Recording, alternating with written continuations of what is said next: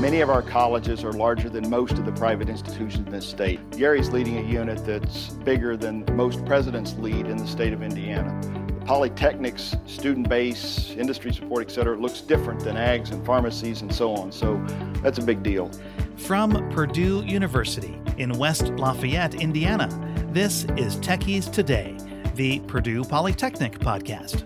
I'm John O. Jay Ackridge is Purdue University's Provost and Vice President of Academic Affairs and Diversity.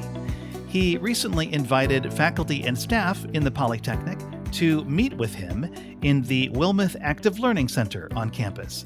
Jay discussed new investments in faculty and facilities designed to ensure that the quality of the Purdue experience is not compromised even as our enrollment grows. As a Tier 1 research university, can Purdue also be considered a Teaching 1 institution? Jay notes that Purdue Polytechnic's focus on active learning and the blending of technology with the humanities will, in the decade ahead, help Purdue achieve its aspirational goals. Here is Provost Jay Ackridge and his presentation to our faculty and staff. Growth is something that the Polytechnic is certainly familiar with. So I think all of you know we welcomed about 8,056 students this fall, so pushed us just north of 33,600 as a campus, and you tag on record graduate professional enrollment, 10,900, so we're about 44.5 as a university. That's our highest number ever. You folks, of course, have added about 1,000 students in the last 7-8 years, and right now, right at 5,000 if you look at graduate and undergraduate. So the Polytechnic has certainly been an important part of this growth and has certainly been a priority in terms of investing to help continue to grow. So excited about that. Of course, that means you've got to help make sure you can maintain the program quality in the face of the growth. So there's been a fair number of investments in, TAs and advising staff and various forms of visiting clinical faculty, and some of that investment's come your way. Longer term, we just approved some new faculty positions for Gary for the Polytechnic, again, to bring more permanent capacity, and of course, we'll talk a little bit about facilities. So I just put it out there. One of the things we're pretty sensitive to right now is just to make sure that the growth doesn't undermine the student experience, and there's a tension there we got to watch and be pretty careful with, but we're trying to make sure the investments continue to come to support the growth. There's some things coming online, and most of you know this well. The new teaching lab, the one that's over in the parking lot of Elliott, will be online next fall.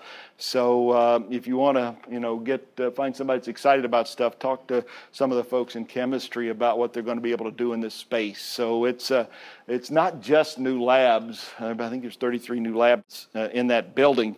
The way they teach chemistry and biology is going to evolve as well. It's all digital. Lab notebooks are all digital. It's very, very contemporary, and they're excited about, again, what they're going to be able to do with our students. So it's not just about, again, the new space. It's about how they're going to be teaching there as well. So really important, and kind of a compliment to this building. I mean, this obviously 27 classrooms in this active learning format. That's going to be 33 labs. It'll pretty much take care of our freshman chemistry and sophomore chemistry and biology.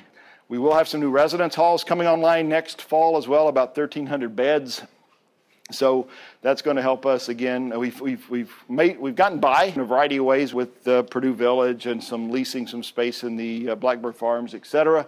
But being able to bring these folks into new residence halls on campus is obviously something we're excited about, and for lots and lots of reasons. But again, these things will both be online for the fall of 2020 class. Of course, the most exciting thing happening right now is the one you're involved in, the Gateway Project. You know plenty about that. We were talking coming over. Dean Willie Reed, they're getting a new vet hospital. I'll talk about it in just a minute. For about 3 or 4 months there, he had bragging rights as the largest Purdue academic project in our history. Well, he got trumped, with the Gateway. So $140 million is a massive, massive effort, and it's exciting to see engineering and the Polytechnic working very closely together on this project. And the Lilly Foundation, like the state, that's $100 million in those 2 units alone. Very bought into the vision of helping create more graduates in this very, very important space. So, I mean, in the end, Gary, I think it's fair to say, I mean, a lot of things to go through, but there wasn't much selling here because they see how important this is to our state's economic development to continue to bring research and contribute human talent to our state. So, very excited about this project. I know it's going to be, this corner of campus will be a mess for a while, but it's going to be worth it when we get on the other side. And I just mentioned the vet hospital. A badly needed project. You know, some of you may be customers. You have patients in the vet hospital. That hospital was right at the edge of basically being inadequate to help them with to meet accreditation standards. So our state stepped up with $73 million to do that, and that plus some money from the campus. It's about a $108 million project. So, but when it's done, they will now have contemporary facilities to train their doctors of veterinary medicine. So very exciting project. But, you know, it's hard to get your head around a little bit. You put Gateway and this hospital together, there's $250 million of projects in those two spaces. And that's a very serious commitment to this campus. And I think says something about what our state, Lilly Foundation donors are saying about the work that's going on here. So those things are all coming. Let me just make a couple of comments here about things that are on our agenda in the Provost's office. Long story short, we've been thinking about this business of the residential educational experience. I don't need to say too much with this group because this, you know, the Polytechnic gives a lot of thought to what should the undergraduate experience be as we look to the future, and you folks are pushing the edges of, again, what that ought to look like. Well, we're trying to do that at the campus too. So I'm going to come back to the roadmap in a second, but to what end? So the one idea that we've kicked around is, in terms of framing an aspirational goal, this is a Research One institution. Obviously, that puts us in a particular category of places around the country as you think about the research intensity of the place. But among that group, what if we were known as the place with the single best, most impactful, most innovative undergraduate program among all of those Research One institutions? There's a lot of reasons we can talk about why that'd be a good place to be. Frank Dooley the other day used the comment, we ought to be a T1 institution, okay, a teaching one, which is kind of a cool way to think about it, both Research One and Teaching One, and what might that look like? So we have a lot of very strong undergraduate programs at this place now.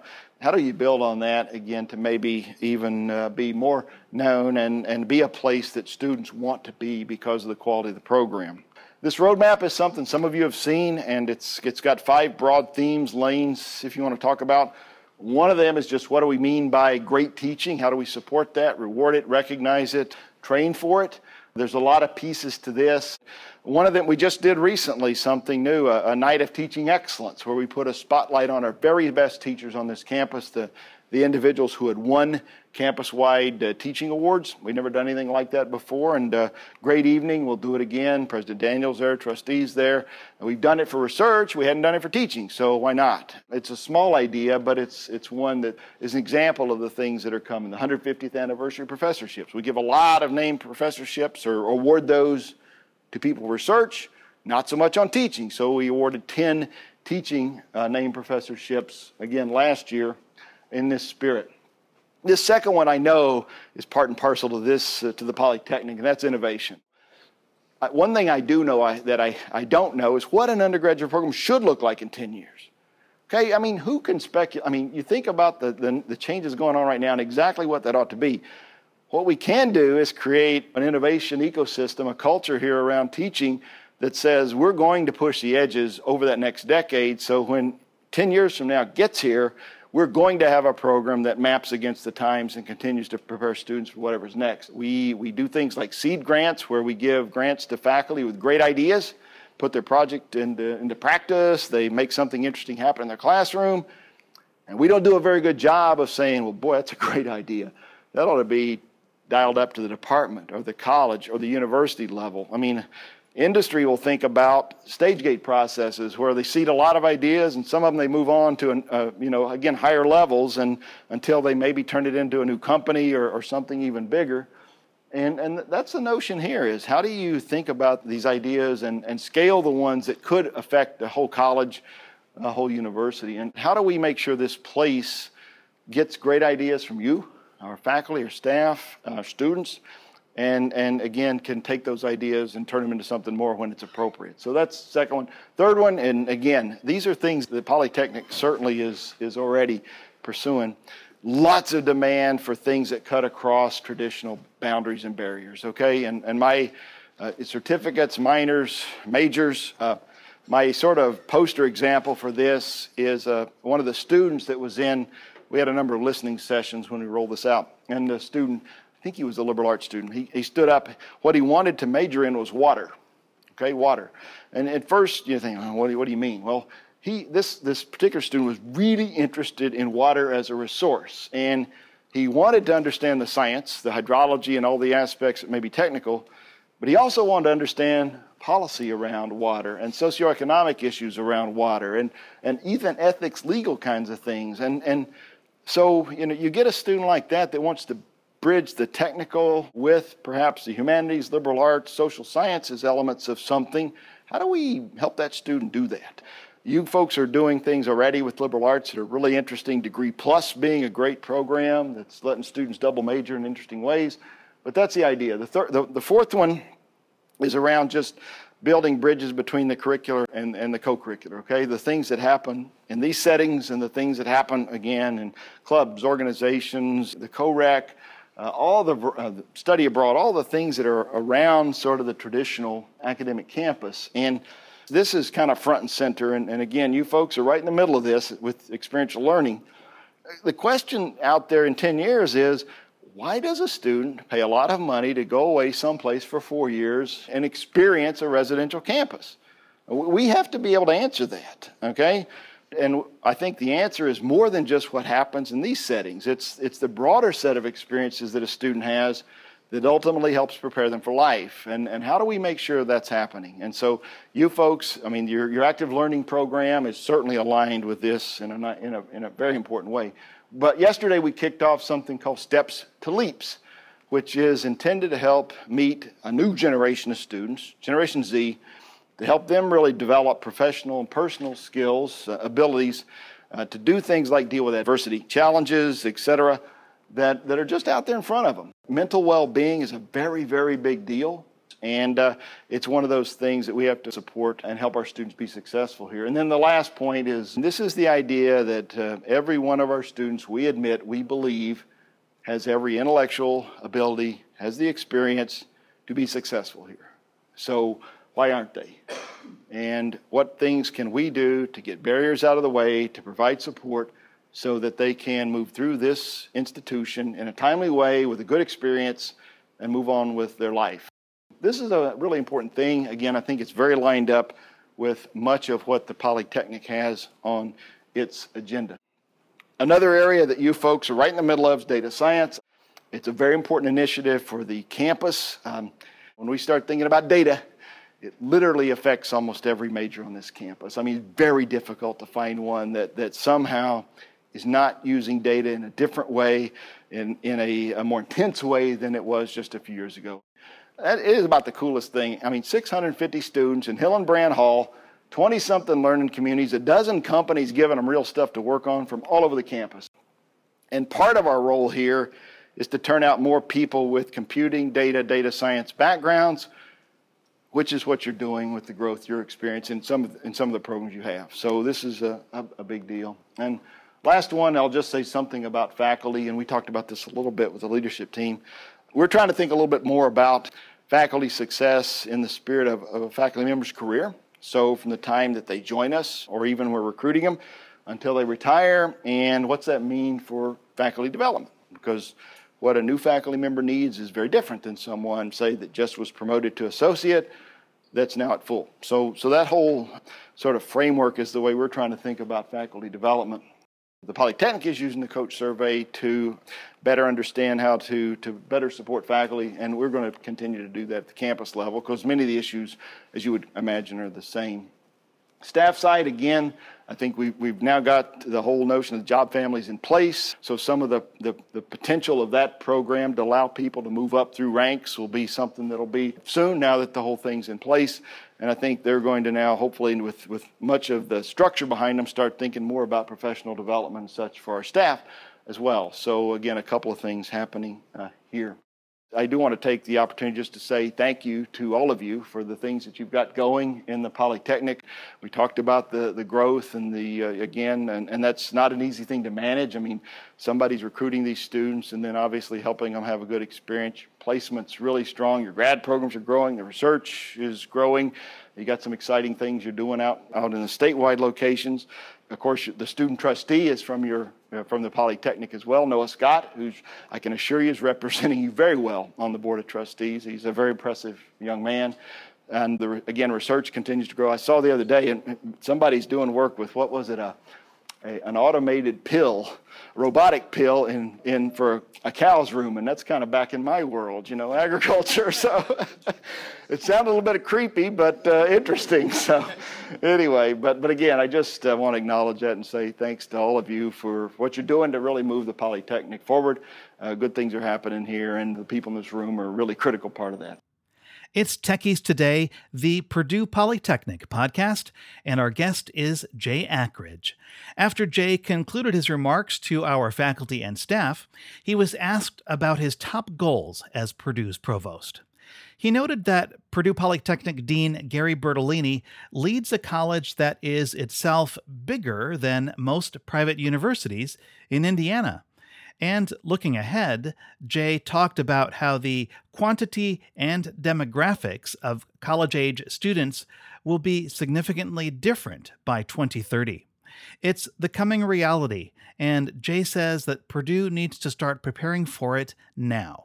Here's Jay Ackridge describing his top 4 goals. One of the things that's really high on my list is we have 10 deans leading their own very large units. I mean, frankly, many of our colleges are larger than most of the private institutions in this state, and nobody ever thinks about it. But Gary's leading a unit that's bigger than most presidents lead in the state of Indiana. So part of this role is making sure we're trying to do all we can to support the things that are happening in your unit, because the Polytechnic's student base, industry support, et cetera, looks different than ags and pharmacies and so on. So that's a big deal. The second one is the roadmap is a very big deal to me and to us. Okay, this idea of where our undergraduate program should be in a decade, we need to start on that now, okay, to be frank, because most of the demographics are not favorable for higher ed. And a lot of you have heard this. I mean, you look out at the end of the decade, 2030, Indiana will have supposedly at that point 19% fewer 18 to 21-year-olds going to four-year schools than they did in 2017. So it's reality, and that group will be more diverse. The number of white students is down a quarter, the number of African-American students is up, and the number of Latino Latinx students is about flat. So we're going to be looking at fewer and more diverse students, and we need to be a place that students want to be, okay? Because there's still going to be a lot of students going to four-year schools, and so to put your head in the sand and say, oh my gosh, the sky is falling is the wrong response. We will still see tens of thousands of Indiana students and Midwest students going to four institutions. Why don't they come here? So this is kind of the second really big thing. The third one for me is the growth, okay? Because we want to make sure that as we have tremendous interest in Purdue, and that's a wonderful thing, okay? We got 55,000 applications last year to come here. You know, we accept 8,000 students ultimately, and making sure that in this, as we grow this place, we don't compromise the experience is a really important point. And that's a dance, because again, this issue of classrooms that was raised is real. We have to have adequate advising capacity to make sure that the students are still having that, the appropriate experience there. And every other service you can think of, you don't want to get ahead of yourself, or certainly get ahead of yourself very so far. So, for me, those are three big ones. And then if you want to throw in a fourth, you can think broadly about climate, diversity, inclusion, and just the whole issue of making this place welcoming, supportive, place that people want to be too, because faculty, staff, especially now, the competition for talent's real. Yeah. You folks see it anytime you search nationally for a position. Staff have lots of choices. And you folks are working on this. How do you make this a place that people want to work as well? So, or keep it a place people want to work. So those are four things that are kind of important. Jay Ackridge has been Purdue's provost since 2017. Learn more about the new initiatives and facilities he discussed by going online to polytechnic.purdue.edu/techies today. and look for the hot links under episode number 8. Next on the podcast is Mark Zimpfer, an assistant professor in the School of Construction Management Technology. Techies Today is produced at Purdue University in Purdue Polytechnic's Office of Marketing Communications. We're on Twitter, Facebook, Instagram, and YouTube at Tech Purdue. The podcast is on Twitter and Instagram at Techies Today. You can send us email to techiestoday@purdue.edu. Our executive producer is Melissa Templeton. I'm John O., the podcast's editor and producer. Thanks for listening. That's what's happening for Techies Today.